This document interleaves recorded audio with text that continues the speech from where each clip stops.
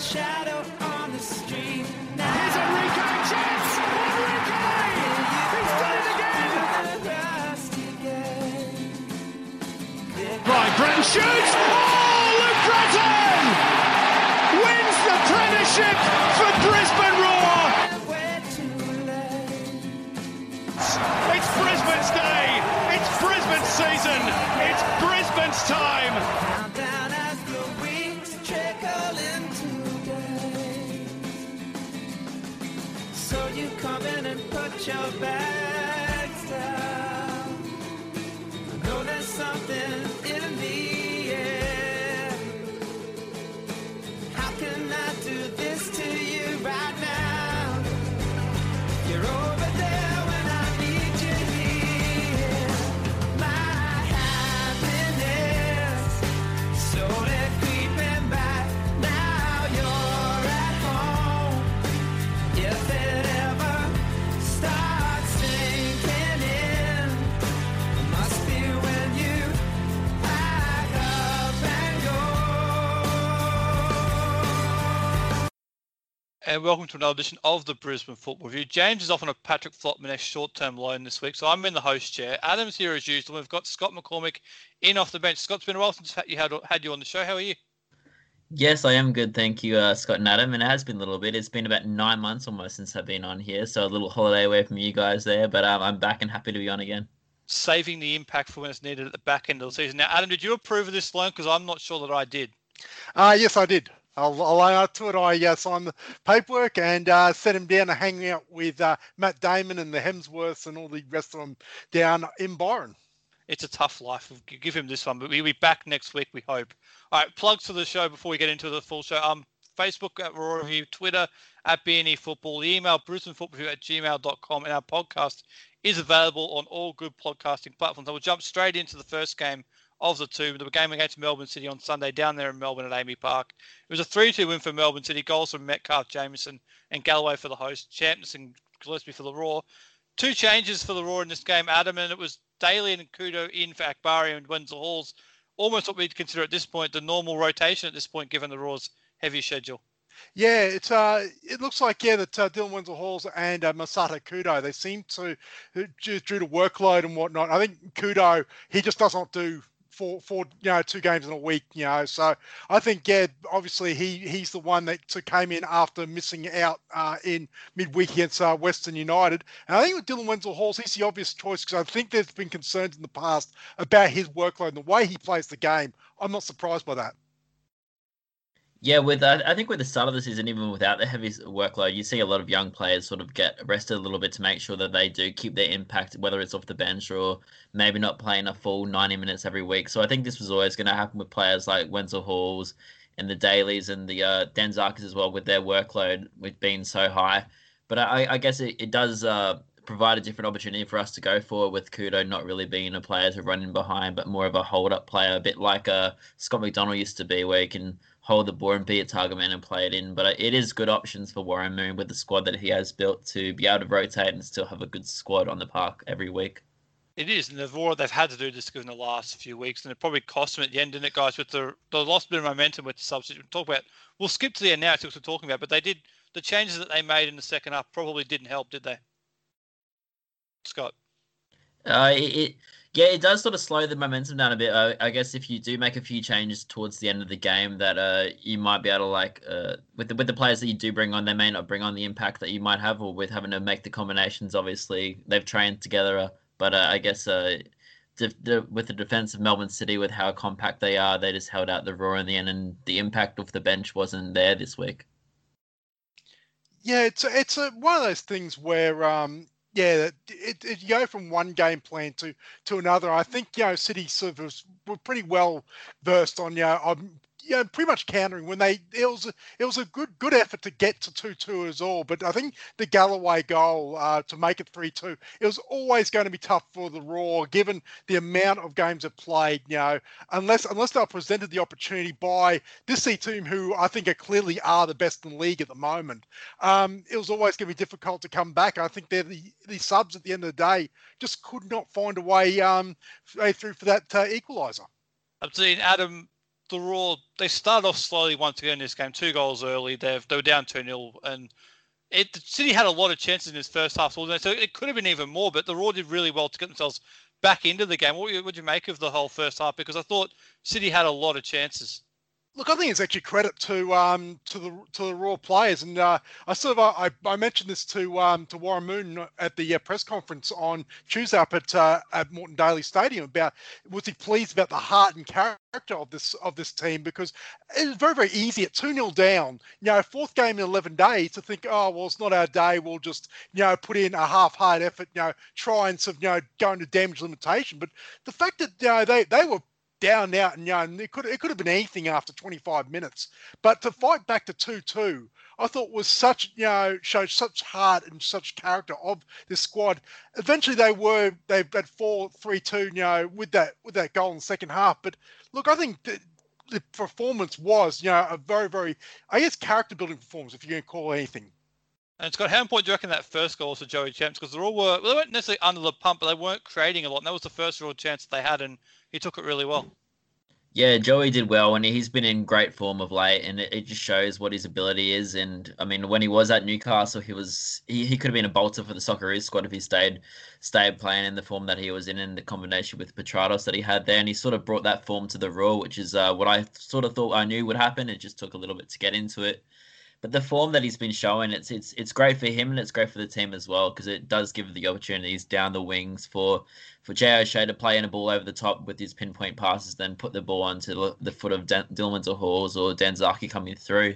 So I think for the Raw, definitely it was a goal to boost the confidence of the team, because being 2-0 down, like Adam said, anything could have happened. I was sort of thinking, this might be a whitewash here if they don't step up, but to be able to stay in the game and actually get up to 2-2 to be able to possibly win in the game in the end I think it was a great kickstart that the Raw and also that Joey Champness needed to keep pushing on and pushing towards the win. Absolutely. Now, we knew it would take Joey a little while to get back into football, having been missing last year for his music career, but this last month he's really been one of the best players in the league, hasn't he? Oh yeah, absolutely. He'd be in the top 2 or 3 players in the league. At the moment, he's just been in exceptional form, and it looks like as well that he seems to be the player that is indispensable at the moment in this sort of through this period that obviously they're shifting around playing with the Dylan Windsor-Hawes and Riku Denzaki ain't playing certain minutes. Not saying they're not playing well, but Joe Champness at the moment is playing 90 minutes, and he looks like the one player that is that really can hurt the opponents more than probably any other in this Raw lineup at the moment. Absolutely. And the second goal, Scott, was a corner from Corey Brown. I think it was into Gillespie. Again, these set pieces for the Raw have been really dangerous in the last couple of years. Something we haven't seen in the years past. It's been, for a long time, the Raw set pieces were just, you knew they weren't going to score, but this last couple of years, they're becoming quite dangerous. Yeah, it is good to see, and I think that does help with, I guess, the person that may not be speak about Brits they brought in. Bringing the tall timber of Gillespie and Tommy Aldred coming in there, getting up and actually being dangerous from set pieces there, it does provide us chances for like players like O'Shea and Brown that can whip them in well and put them on a dime for the players there. It just gives the Raw a lot more opportunity to score, and it like you said before, like in the past, players like Matt Mackay and Henrique and Massimo Madoka being a generally short team, and then having some tall timber at the back, and even in the attack with Joey Champness, he's a threat in the air, being quite tall and agile in the air. So it is good to see having a lot of tall timber there to be threats on set pieces and corners. So yeah, it's a great avenue for the Raw to have. It's good to see you got the email there, Scott, as well. But Adam, it has been a really good weapon for the Raw in the last couple of years. Oh, absolutely, and I don't think we've actually seen the triad of Gillespie, Tom Aldred, and Scott Neville, who are all three very noted, tall players that can really sort of, do some damage, from set pieces. So once they all sort of, get back playing regular football together, and sort of, Joe O'Shea and Corey Brown's delivery, is sort of, if it's on par, look, it could be a real weapon that the Raw sort of has. One thing that you're right, that we did that, at least Fox Sports aren't throwing around stupid stats like, one corner goal in 200 attempts or some nonsense like that. Like, that certainly is, those days are past. Absolutely. And when it did get to 2-2 in the second half and the Raw was starting to create a couple of chances, do you think they might be able to pull off the comeback to get to 3-2? Or because it seemed like they had a couple of really good chances in the second half. Yeah, look, I think it was inevitable that, Melbourne City were probably going to be the most likely to score. But that's not to say that Raw didn't have the chances, there to, take a surprise lead. And that would have then, really thrown the cat amongst the pigeons as far as, how would Melbourne City react after being so dominant in the first half to then find themselves behind. That would have been a great test for Des Buckingham and how he played it. So it was unfortunate for the Raw that they didn't get that go-ahead goal. But yeah, look, I think City, there was an inevitability at the end of the day that they were probably going to run over the top and score that third goal. But yeah, take the opportunities and go to a very, very different ball game. Yeah, with the 2-2 score at halftime, the momentum was with the Raw. I mean, Melbourne City probably would have thinking, oh, what are we going to do now? They're coming at us now. We're going to have to make sure we continue to push. And I guess the heavy schedule of the Raw and having so many games in so many days, it's going to take a toll on the players. But the rotation that Warren Moon's been doing, they actually sort of finished the half stronger in the end. Was unlucky, I guess, in the end, but you'd always thought the Melbourne City are a strong team. And it does show that the competition, that the Raw are up there, even though they've got the games in hand, they've got to get the points to put themselves in that position. Even though they're sitting in the sixth, they could push it against all the teams in the top six and everyone in the competition at the moment. So they definitely, I guess, this game gets to show the Raw that they're a real competitor and they shouldn't be looked at as a team that shouldn't be, I guess, you shouldn't be like second guessing them every time you play. Absolutely. I kind of thought the Raw could have got something out of it. I think on the break they looked quite dangerous with Wenzel Halls and Dan Zarkin. They had to make the changes and all the rest we spoke about earlier, which probably dented it. But I thought they had enough opportunities. In the end, it was a great goal from Scott Galloway. Wasn't it there, Scott, who won the game for Melbourne City? It was a tremendous strike from the byline almost there. Really tight angle. Yeah, it was a good goal. And in saying that, though, the Raw did really well to get up to that stage. I think their heads dropped a little bit, but in saying that, you never thought that they couldn't win it from that stage there. They still had chances after that, and it was a bit unlucky not to get a point out of that game. I think they played well enough to get a point, but in saying that, having a 3-2 score against the team that's coming top, that probably will be the premiers at the end of the season, is a really respectable score, especially with the bad record that the Brisbane Roar have over the last few years down in AAMI Park. Yeah, one win in 16 down there at AAMI Park against City. Adam, the only win was the first time they played down there, and that was against Melbourne Heart. Yeah, it's almost as a paranormal stat like being unbeaten at 20 games against Central Coast Mariners. It's just something that you can't put your finger on. Like it's not like AAMI Park is the most hostile venue in the league. We got great support down there, from both the Raw fans of Melbourne who always show up. We have visitors that go down there. It's one of the favoured sort of away games. I know myself personally. If I get down to Melbourne, that'd be a big. The games I'd be choosing. So I just don't know. It's just one of those weird stats that it's hard to sort of put your finger on why. You got any theories on what the problem is down in Melbourne, Scott? It might have something to do with the or the seagulls and stuff that fly around. You never know. I mean, they're always there. They might be throwing some hostile chants at the Raw fans and the Raw players there. Maybe dropping a few bombs as they fly past. I'll take that theory any day. So my theory, you never know. Maybe that is. So my theory is they like some silly egg ball code down there, and it puts the Raw off when they travel down there. That's my theory anyway. All right, we'll move on to the second game of the doubleheader in the last 7 days. And you mentioned, Adam, the Raw might not have a great record in Melbourne. They've got a great record, however, against Central Coast Mariners, and that did continue last night, albeit in the shape of a 0-0 draw at Dolphin Stadium. It was, I guess, a 0-0 draw. Two changes once again, the usual. Akbari Wenzel Halls in for Daly, who was suspended, and Masato Kudo. But this was the first half in particular. There wasn't a lot happening, was there, Scott? It was a game where it seemed like the conditions once again told. Yes, yeah, definitely. At Dolphins, I mean, it's a great stadium there, but without the cover and with being right close to the beach and the shore side, it's likely to be raining. And unfortunately, in a sunshine state, there seems to be a lot of rain on the days when the Brisbane Roar seem to play our home game, which definitely doesn't help the players with the ball getting stuck on the pitch all the time. And yeah, it wasn't a very good game with a few chances from either team. More towards the second half, there was a few more chances. But in saying that though, the Raw did play well, and to get a point against the team, which most teams did think that I mean could go on and hopefully do it for the Mariners fans, because I mean they've going through a tough spell over the last few years, but they've sort of dropped off as well. So it wasn't the best game and conditions for the Raw, but a point for the Mariners isn't too bad of a result. It is probably a better point for the Mariners than Raw, no doubt about that. But Mr. Mayor, this is the third home game in a row where the field up there had some surface water on it. And can you please do something about this? I mean, this is your territory. What's going on? Oh, geez, I'll just give Mother Nature a call. Yeah, look, it's just bad luck. It really is just horrendous. That every single time. I think we even have a joke now about match day must be raining.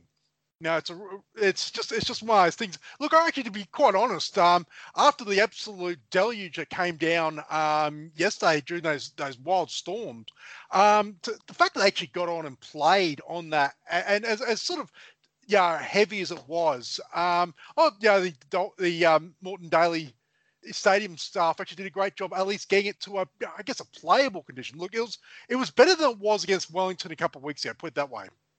Absolutely. And in fairness, between the storm last night and the traffic along the motorway to get up there, I was just glad to get to Moreton Daily Stadium last night. It certainly took a lot longer than usual, but it seemed like in the second half things lived up a bit more. Scott, the Raw had a goal disallowed early in the second half there from Joey Champness.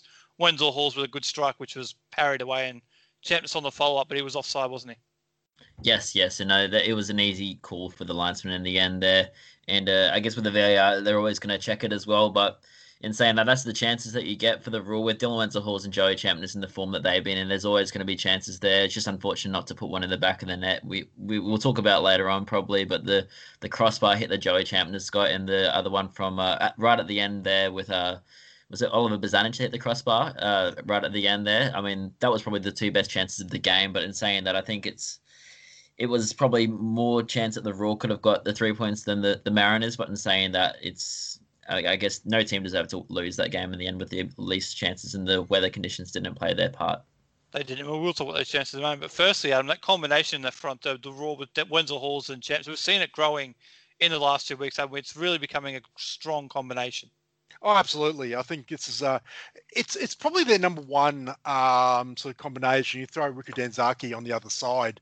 That's your number one attacking combination. I think that the sort of the speed to burn as well, and you tell that the game plan is Jarrod Shea just trying to pick off the fullbacks, the opponents, trying to get Denzaki and Champness behind. And poor old Stefan Negro, he had a torrid time in the first half, not only dealing with Joe Champness, but also as well the heavy sort of pitch, which is in that sort of northwestern corner, I should say, was probably the heaviest it was, and he slipped a couple of times, and the rest of the times that Joey Champness just went right past him. So, and he only lasted about 50 minutes before he was given the hook.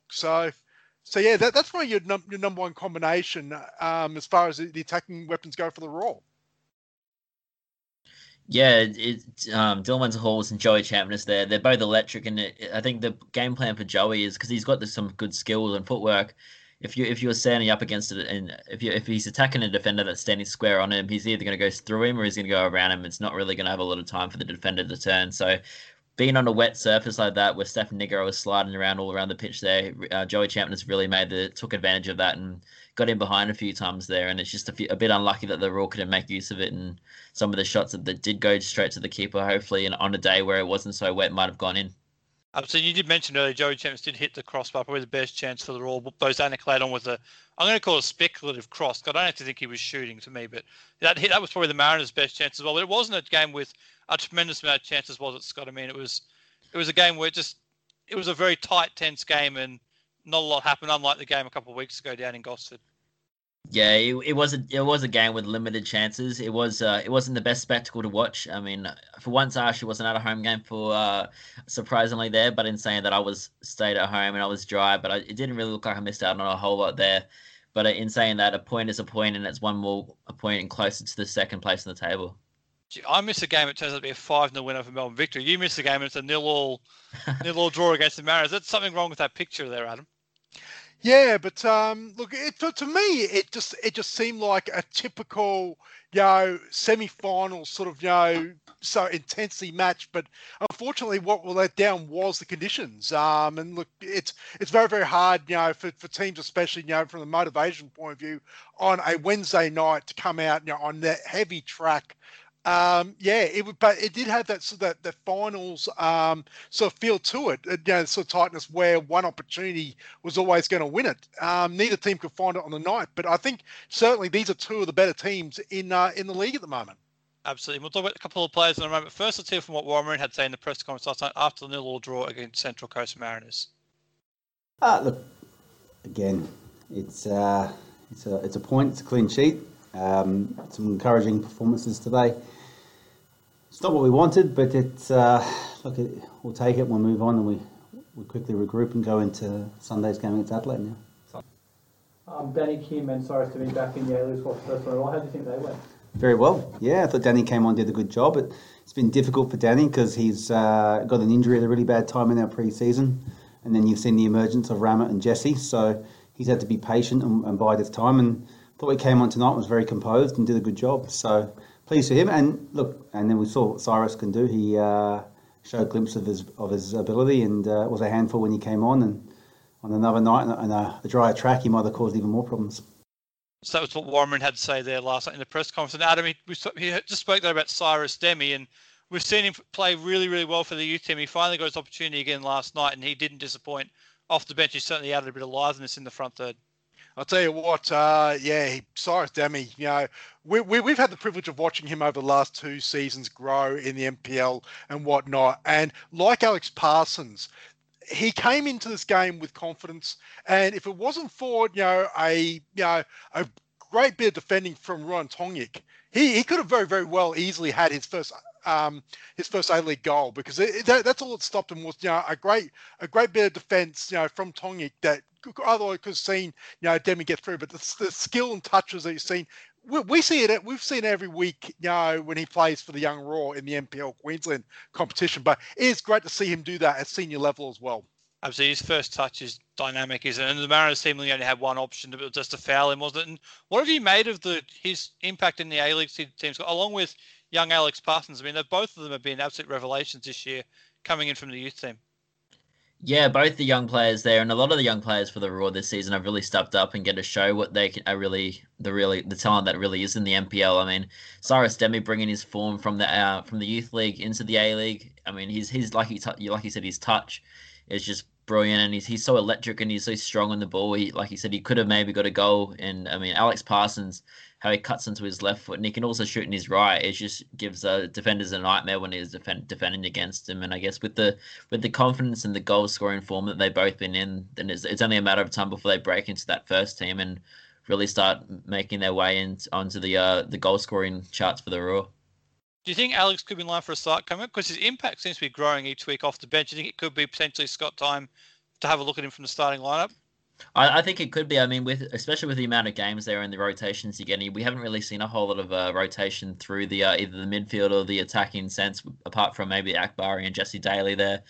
I mean, with the form that Jay O'Shea's been in, as well as Riku Denzaki and Joey Champions, as well as Dylan Wenzels, it is hard to drop them. But in saying that, maybe some of Cyrus gets a start over Kudo, possibly, and Kudo gets a chance off the bench.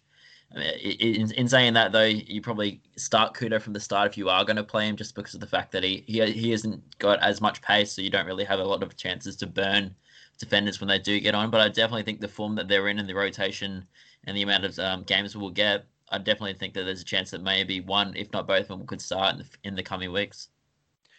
when Alex Parsons comes on, he actually looks like a player that can break the game open. He sort of brings that spark of life, for attack that, sort of as well seems to sometimes sort of get frustrated, can't really break through. He comes on and all of a sudden, couple that with the way Joe Champus is playing, and it's another threat. Whereas it seems to be one or two threats with Dylan Wenzel-Halls if he sort of is having a game and getting involved. So he actually looks like a player that I don't know whether he'll bring that same threat from the start.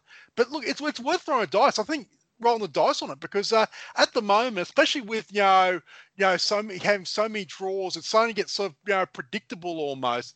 It would be worth throwing a Parsons or a Cyrus Demi in the start just to see, if nothing else, to see what they do. If they basically sink or swim.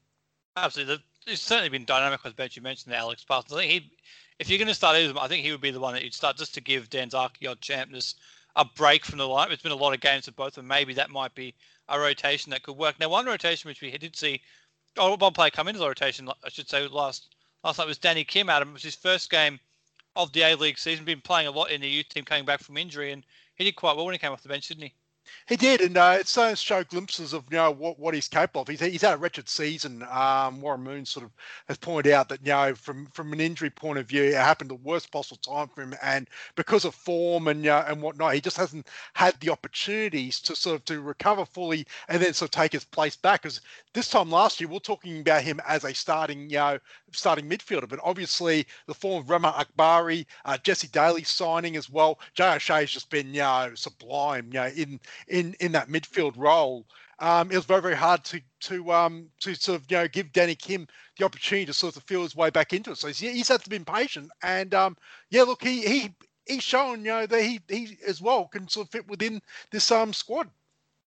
Yeah, I do think it's a bit weird that we didn't get to see Danny Kim there for the first time only this game here. I mean, he ended the back half of last season very well and then into the finals as well. And he's been a brilliant player in the NPL over the last few years, and he showed his quality there. And he also showed his quality last night when he came on the pitch.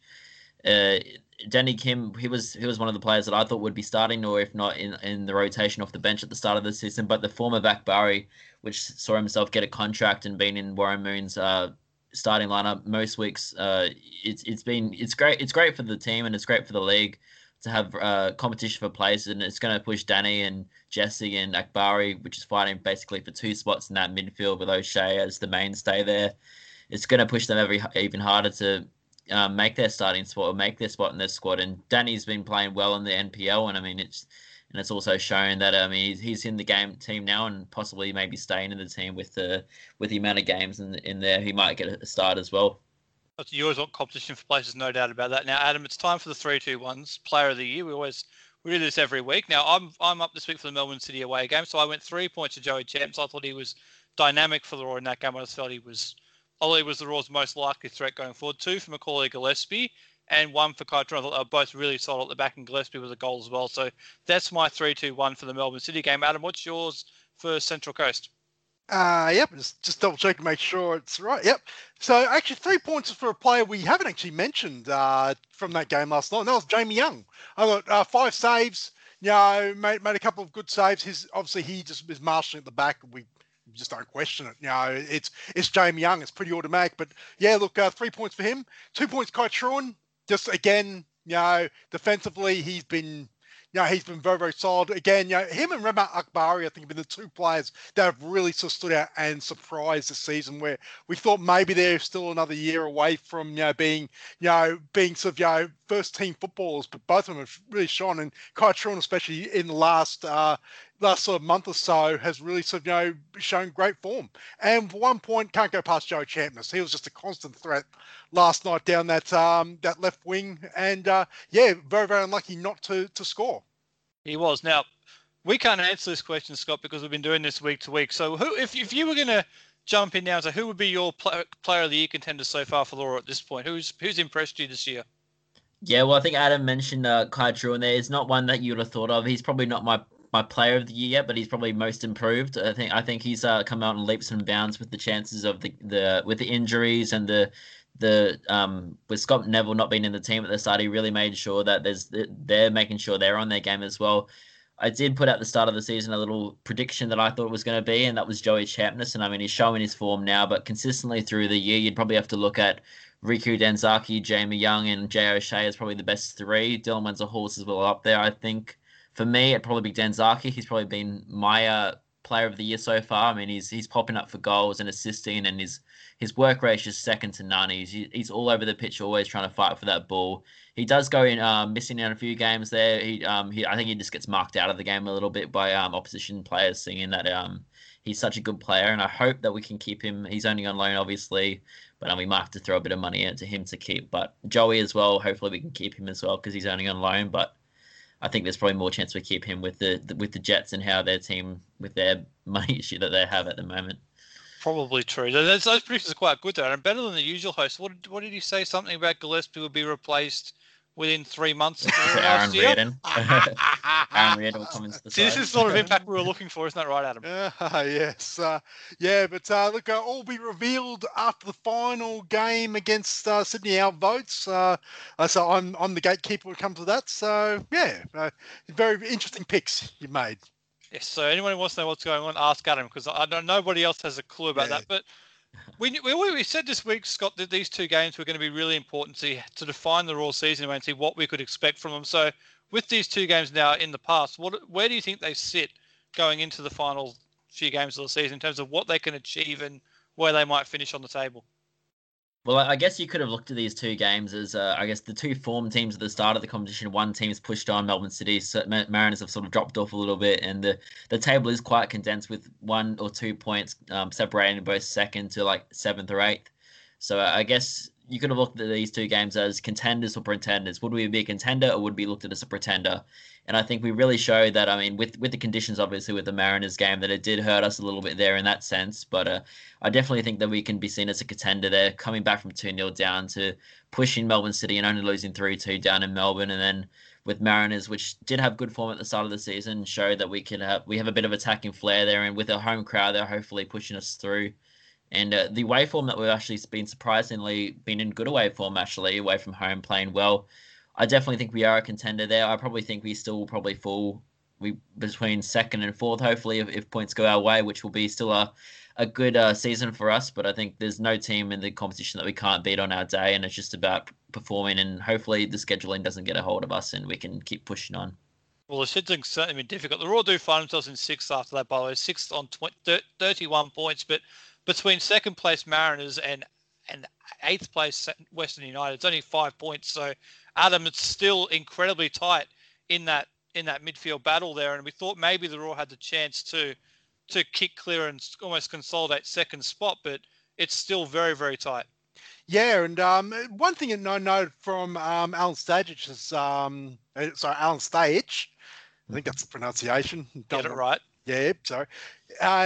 Stadge's press conference last night that even though Mariners they are 6 games without a win now, it is a tough competition at the moment, and there's other than Melbourne City who are now unbeaten in 7. There's no team sort of really can other than the Raw who had just had their streak ended. No other team in that sort of that group of 8 are really sort of showing form. It's very patchy and whatnot, and points are at a premium. So it is a bit disappointing that the Raw they've had 2 free shots at going into 2nd place. They've sort of squandered that, and they probably get one more opportunity. But yeah, look, I think Raw probably in that 3rd, 4th, 5th sort of in the competition. But yeah, the top 8 teams, I think they're all in their day can beat each other. And I throw Melbourne City in that. They seem to be the form team at the moment. But 1 or 2 crucial injuries, and all of a sudden they may come back to the pack. They may just have enough points in the bank to claim the silverware. The Raw do still have that one game in hand next week against Perth Glory that you mentioned. That will be very important. Another midweek home game. Looking forward to talk about that later on, perhaps. But firstly, we've got to go through some of the news. And Scott, we mentioned that James is on a Patrick Flotman-esque short-term loan, and it was a very short-term loan, wasn't it? Because he was arrived 2 weeks ago and he's gone now. Played about 23 minutes. I know Adam wants to go off on quite a long rant here, so I'll go to you first. What did you make of, firstly, his impact on the team, and then secondly, do you think was it the right thing to bring him in, or would you have gone with one of the younger guys like Jordan Courtney Perkins to give him those minutes? Yeah, it was an interesting signing. When I did see it first come up, I was thinking why, and then I sort of looked into it and I saw that it was because of an injury replacement for Tommy Aldred. So I was hoping that it wasn't going to be long term, and it turned out it wasn't too long term, which is good. But in saying that, I was wondering why wouldn't one of the youth players come in and maybe like the Courtney Perkins coming in and maybe a Hassi Ramazani sitting on the bench. But I guess I don't know whether it's they have in the back of their mind that they want to continue in their form in the NPL and keep pushing and having the strongest team in the park there. But I mean, Patrick Flopman, he didn't really have a lot of chance to come off the bench. He played 28 minutes in his 4 games there, so he came on for a few injuries there or to hold out the game. I think he did well and he held his own when he did come in there. But it was a bit of an interesting signing when I did see it come through. And I mean, hopefully he does well and finds a spot in some team where he does get a bit of game time because there is a bit of potential there. But it's good to have Tommy Aldred hopefully on the way back. Go ahead, Adam. Oh yeah, look, I'm not going to rant too much about it. Yeah, from that, yeah, look, I disagree with the Simon on a short-term loan. I'm not going to back down on that. I think it was pointless. However, yeah, I look at it as well as that. And it's interesting that I asked the question of Warren Moon in the press conference on Tuesday. And they sort of know that he was a player that they were interested in looking at, and obviously the opportunity came with the Aldred sort of injury to sort of, maybe to get him, in, have a look, and sort of see that. So it is interesting, and maybe they do have on tabs on him as far as maybe being a future signing. What worries me is that has that, sort of done the dash as far as, maybe, I'm not going to use the word alienating, but, sort of maybe lowering the confidence of someone like a Jordan Courtney Perkins, who you would have thought naturally would have, in case of an injury to an Aldred Gillespie, that he would have been the next in line. And the fact that they go in and bring in a player from a rival club for 4 games, a total of 28 minutes, Jordan Courtney Perkins played 6 minutes in that time. And he was named in the squad every single week, but I was either omitted or on the bench and didn't start other than 6 minutes. Yeah, it's just a mind-boggling one. But I sort of see the theory behind it. I just don't agree with it. I just don't. I think when you've down to the bare bones and you've got literally no defenders and you're starting to ask players to come out of midfield and play in there. That's why when you go into help. But I didn't think it was really necessary. I thought you had a Jordan Courtney Perkins. You look further down, you had a Hassan Ramzani, who's has been lights out in defence for the young Raw in the NPL side, giving those guys an opportunity. So I don't know if it sends the right message, but look, if they hold him in high regard enough that maybe he might be a future signing, then look, maybe that's the method to the madness. Yeah, it struck me as well the old school when you got goalkeeper injured before the youth league existed, you sign a player on a short-term deal. That's what it looked like to me. I mean, he did okay when he was here, but I would have loved to see Jordan Courtney Perkins get those minutes. But anyway, he did move on. There was a player coming in as well, Scott. Anthony Gilroy came in from Altona down there in NPL Victoria. He's an interesting player because he's got a bit of versatility about him, and interesting to see exactly how he fits in. He's an injury replacement for Jack Ingot. Yeah, it was a bit of an interesting signing as well here with the injury replacement. Hopefully it isn't too long term, but I think Jack Ingot's one by the sounds of it. I haven't really heard a whole lot. Possibly could be worse than Tommy Aldred's there, but in saying that, I haven't really heard of a whole lot. I'm not going to lie. I don't really keep up with the NPL down south, but in saying that, it is good to see the NPL players, even in different states, are getting a chance. And I think I heard at one stage he did play for the Raw as a trial game when they played against Newcastle in the preseason game. So, I mean, obviously they had tabs on him as well. I wanted to see how he does. So it'd be interesting to see. Obviously, he's had links to Jesse Daly, playing over with him over in the MLS over there in the second tier. And he also knows Joey Chamness as well. So whether or not that they've had a little recommendation from him, but being down in an NPL team and obviously being had tabs on you by the coach there, obviously is quality, and we'll see if he gets a chance here to show his versatility in defence if he gets a chance to come in. Absolutely. The only thing you need to know about NPL Victoria, Scott, is it's full of Queenslanders. That's all you need to know about it down there. Yeah, that's the one thing I do know. Is he add to the list now? Now that Anthony plays for us? I'm going to be petty and say yes, but you were there yesterday on Tuesday at that press conference at Daily Stadium, and you had a chance to catch up with Anthony. What did you take from that? Yeah, look, he seems a player that obviously that despite his age of 23 years old. Look, he's got plenty of experience. He was part of the Academia de Coimbra deal that Joe Champ was on. They roomed together over there when in Portugal, which I personally believe is what was the making of Joe Champness as a footballer. And then obviously he went off he somehow, some way ended up over at Seattle, played in Tacoma, roomed with Jesse Daly over there. And apparently it was actually John Hutchison that actually recommended Anthony Burke-Gilroy to the Raw. After they pretty much they chose to sign Jesse Daly. Obviously, there was that connection with Warren Moon back in the Lions days, but they were apparently always keeping tabs of him. And when the opportunity came, they jumped on a chance. As far as Jack Hingert goes, I actually had a chance to chat to Jack Hingert off the record up on Tuesday, and he sort of is confident that he'll be back for 4 finals. That he's feeling good. Maybe it's not as bad as sort of his first thoughts, but obviously he's aiming for finals. But he says he's a quick healer, and I believe him that he'll try and get back 4 finals. But in the meantime, I think the Roar picked up a very handy player and a versatile player in Anthony Burke-Gilroy. Absolutely, you certainly add a lot to the squad. And actually, before we move on from this, Scott, I mean, with Jack Hingert out, Josh Brindle-South's going to get a lot more game time. I've already seen him getting more and more game time. Now, what have you made of his impact so far in the course of the season? Because I know Adam and I are big fans of him in terms of the fact that he adds a lot in the front third of the pitch as well as defensively.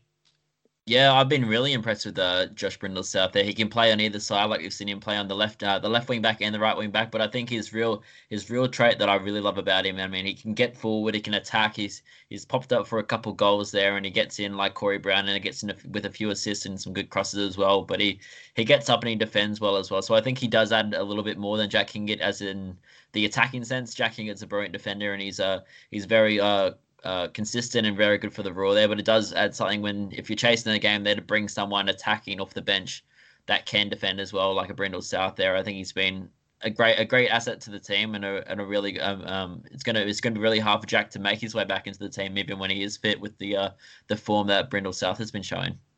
Absolutely. Now, Adam, you did catch up with Warren Moon Tuesday up there at Moreton Daily Stadium. So let's see what Warren had to say, talking about the new signing Anthony Burke-Gilroy. Look, he's definitely a player we were aware of. When we did our scouting with Jesse Daly, who was playing in USL in the States, another Australian was playing with him, which is Anthony. And so we were definitely aware of his qualities, and a couple of good recommendations from John Hutchinson, who coached him over there, and others. And so we've kept an eye on him, and we know what his qualities are. And it comes in now at the time when we need him, and we're happy to have him. The limited research I've done on him, he seems a very versatile player. Is that correct? Yeah, very versatile. Can play a number of positions. Right back's obviously where we brought him in as cover for Jack while he's out with his injury. But yes, he can certainly cover a couple of positions, which is great. So that was what Warren had to say there about the new signing. Hopefully we'll see him in action in the not too distant future. Now, one person we won't see in action in Raw colours, at least for a while, is Tamika Yallop, Adam. She's off to West Ham United to link up with Mackenzie Arnold ahead of the new season. Yeah, look, great signing. Great opportunity for Tamika to go over there, and play a trade in the Women's Super League over there. It is without doubt the hottest women's league in the world, and another Australian over there just shows what those clubs they believe in Australian players and the value they add to it. What it does, however, does sort of signal as well is that I think that the fears of, the whole thought that Tony Gustafsson is only going to look at players who are playing overseas, I think that's becoming more and more apparent, with every day, because, despite the fact that, Tamika, she's got, a young child, I think Chrissy Yallop, her partner, I'm not sure if she's back playing or whether she's, quote, retired. I don't want to put words out like that, but yeah, for this opportunity to go, I would have thought that Tamika might have been happy to stay here if the opportunity presents itself. But obviously, to make the Matildas at the moment, it sounds like you've got to be playing overseas, because the eyes of selection as far as the Olympics, Asian Cup, World Cup, in 2 years' time, it's going to be centered on those who are playing in Europe. And look, I'm not, and maybe North America as well. And I'm just, it's a bit disappointing in a way. It does seem that way, doesn't it, Scott? Do you think a couple of other players from Roar who had good seasons might need to look at moves abroad if they do have ambitions to make the national team? Yeah, possibly as well. Yeah, I wasn't really a whole lot sure if that would be the case going into the World Cup, obviously coming in Australian shores there. If that would still be a thing, obviously with COVID, it does help that everyone's in the same spot, especially when they had camps overseas and games overseas being over there.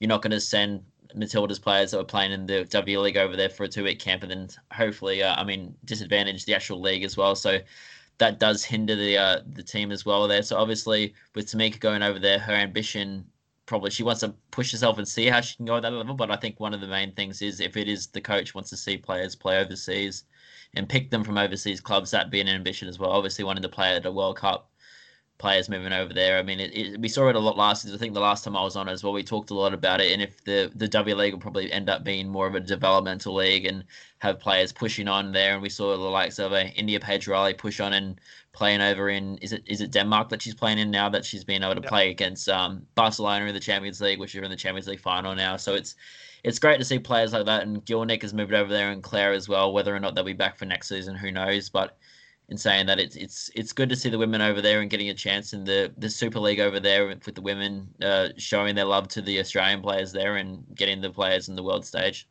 Hey, no more Super Leagues. We got rid of that thing a few weeks ago. I made sure I classed women as soon as I said it. Yeah, very true. The FA Women's Super League. Exactly, which I believe wrapped up over the weekend as well. But we'll move on to the NPL Queensland. And Scott, what would you say would be the biggest headline of the weekend in the NPL? Because there are a couple of them for me. Gold Coast Knights continue their dominance in the derby. The Raw was their second half masterclass, or Olympic hitting strikers to 10. Which of those took your eye, or was there something else? Well, I think obviously being an Olympic fan, I was pretty happy with the result there for Olympic hitting 10 over Strikers. You sort of saw it coming. I mean, not to that extent anyway. We all knew that the Strikers were a young squad and they were going to struggle this year. And Olympic, I mean, they haven't been in the best form this season, but I mean, they showed their class. And even with Loftus not even on the bench and only got on right at the end there, we normally talk about Loftus as one of the best players, but I mean, Shelford Days, which I thought I was a right back originally. We get to see him a lot more as a striker these days. Has popped up for 2 goals and 2 assists in that game. Danny Lack and Shannon Brady there showing their quality. It was a great game for the Olympic there, and it shows worrying signs for John Cosmina there with the Strikers. But the Raw's class this season for the NPL. I mean, they've got a lot of players that have played A-League minutes there showing what they can do in the NPL, and I'm sure that it'll be only a matter of time before a few of those get put into the actual A-League side as well. They've been consistent for once this season.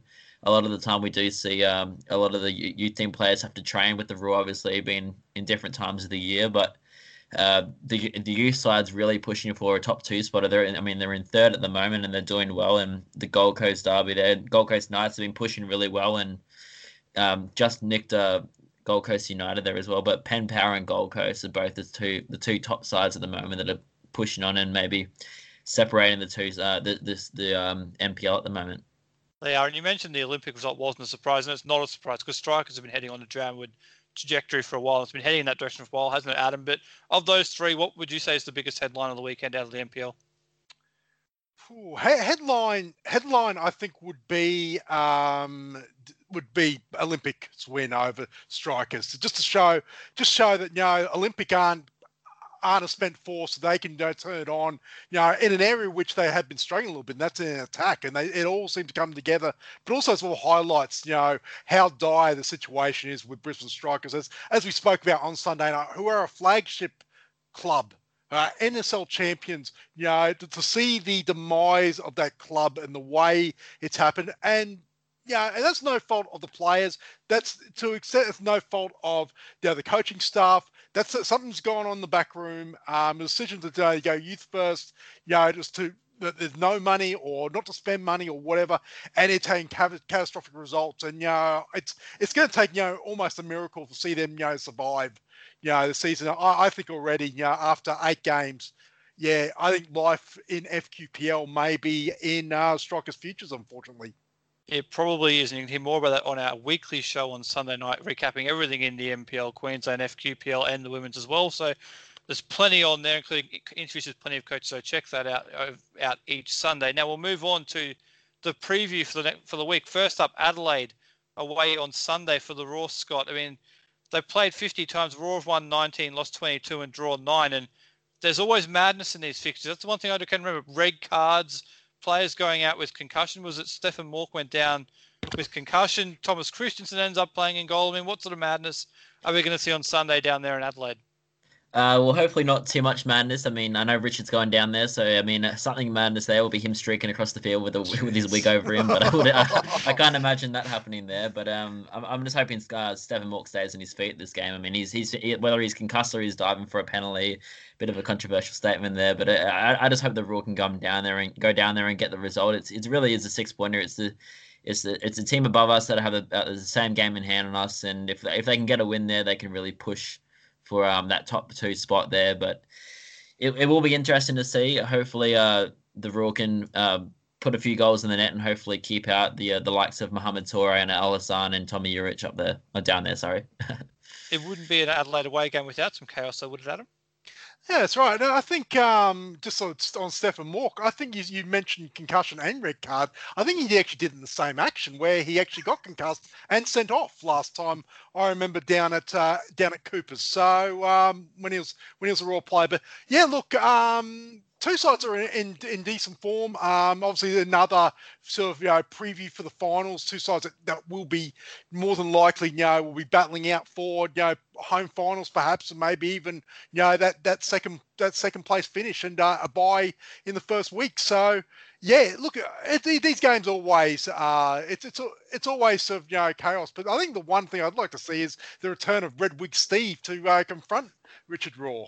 Now that would be something. But in order to bring it back to the football, I'd love to see that match. Yeah, they can make that happen on the field. I would love to have them entertainment right there, sort of. But of these 2 games with Adelaide away and Perth, how many points do you think the Raw need to pick up in these 2 games in order to not just maintain their place in the top 6, but actually start pushing for that home final? How many points do you think they need to pick up?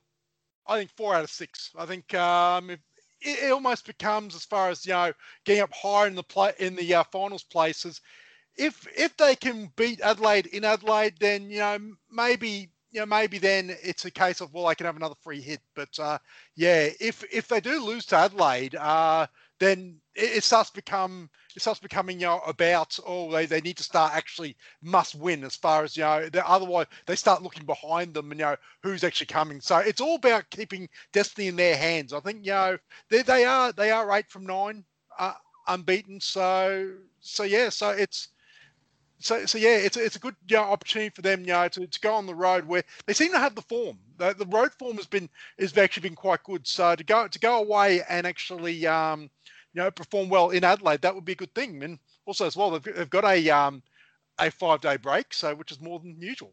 It certainly is more than usual. Correction, I said it's Perth at home midweek. It's actually Melbourne City, Scott. So 4 points out of 16. That sounds like about the expectations that the Raw need to meet to try and push into the top 4. Well, I think 4 out of 6 will be a really good result for the Raw there. I can definitely see it going either way. I mean, the main performance is down in Adelaide there, because Melbourne City, obviously, they're a good side. Adelaide seems to be more of a beatable side there, but in saying that, the Raw, if they play the way that they have in the past, I mean, if you have to look back a little bit to see the dominant performance against Central Coast and Melbourne Victory, if they can put a few goals in this game here, then I'm sure that they'll get the win, because the defense there for the Raw is the best in the league, arguably, with the back 5 or the back 3 with the 2 wing backs, whatever you want to call it, with Jamie Young in goals there. Defensively, for the last 2 seasons, they've been really well structured, and whether or not it's a different formation or a different way of playing formation, they can also attack this season, which is great to see. So I think if the Raw can put a few goals past Adelaide, if maybe score 2 goals, I think they'll win the game.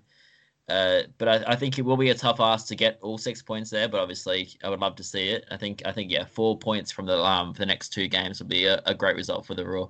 It would. And just quickly, would you make any changes to the team from midweek? I mean, do you think Tom Aldred could be back? Jesse Daly will be back from suspension. Do you reckon we might see a couple of changes? I think possibly. I think with the 5-day break, we might see Tommy Aldred come back into the team. Whether or not I wouldn't think he'd be in the squad and be on the bench. So I think if we see him named, he'd probably be starting. A bit like Jamie Young when he was named with Freak. Even though Jamie Young's there, you can't really see him on the pine there. So I think we might see Tommy Aldred coming back in there. And I would like to see someone like an Alex Parsons or a Cyrus Demi come in and get a bit of a chance down there to show what they can do for maybe 60 minutes of the game.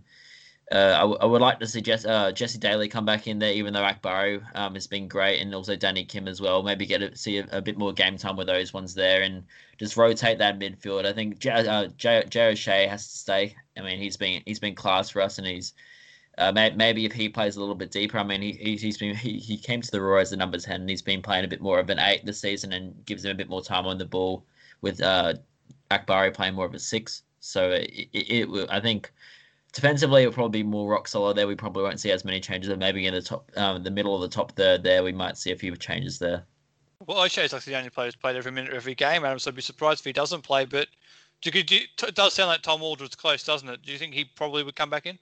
Yeah, I agree with Scott there that I think that, if Tom Aldred's named, he plays. I think you're not going to stick him on the bench at any time. He's a player that that will start. And the only time he will not play is because he's injured. But look, I also agree that the fact that this is Adelaide is a sort of opponent that you could probably, pay to actually, again, to roll the dice and maybe, go with a bit of shock tactic. Maybe an Alex Parsons starting, maybe even a Cyrus Demi, starting, just to sort of change it up. I think against Melbourne City, I think you've got to play your best 11, I think, because I think that's what their form requires that, and I think you got to think more solidly as far as defense rather than attack. But I think it's Adelaide. I think Adelaide have shown times that they can get laps in defense from time to time. I think this is where you might want to play a more sort of attacking style against them, because I think defense will take care of itself. It is the best defense in the league. But attacking-wise, I think that's where the Roar sometimes have lacked, and I think that's where you maybe just change it up, and who knows? Who knows what could happen? Absolutely. We keep going. What will we be talking about on the show next week? That's two games to be done, won't it? Yep. I think Roar claim 4 out of 6 points to keep their push up the table. Scott? I think we'll be talking about the Roar are real contenders for the A-League Championship this season. I think we'll be talking about the fact the A-League table is still as tight as ever as teams continue to fight for that second spot. But we'll have to wait and see. That'll do it for this edition of the Brisbane Football. Thanks, Adam. Thanks, Scott. Yeah, thanks, guys. Thank you. Good to have you back on the show once again, Scott. Hopefully James is back next week. We'll have to wait and see. But for now, get out and enjoy the football over the weekend in the NPL and up at Dolphin Stadium midweek. But we'll talk to you again next week on the Brisbane Football Review.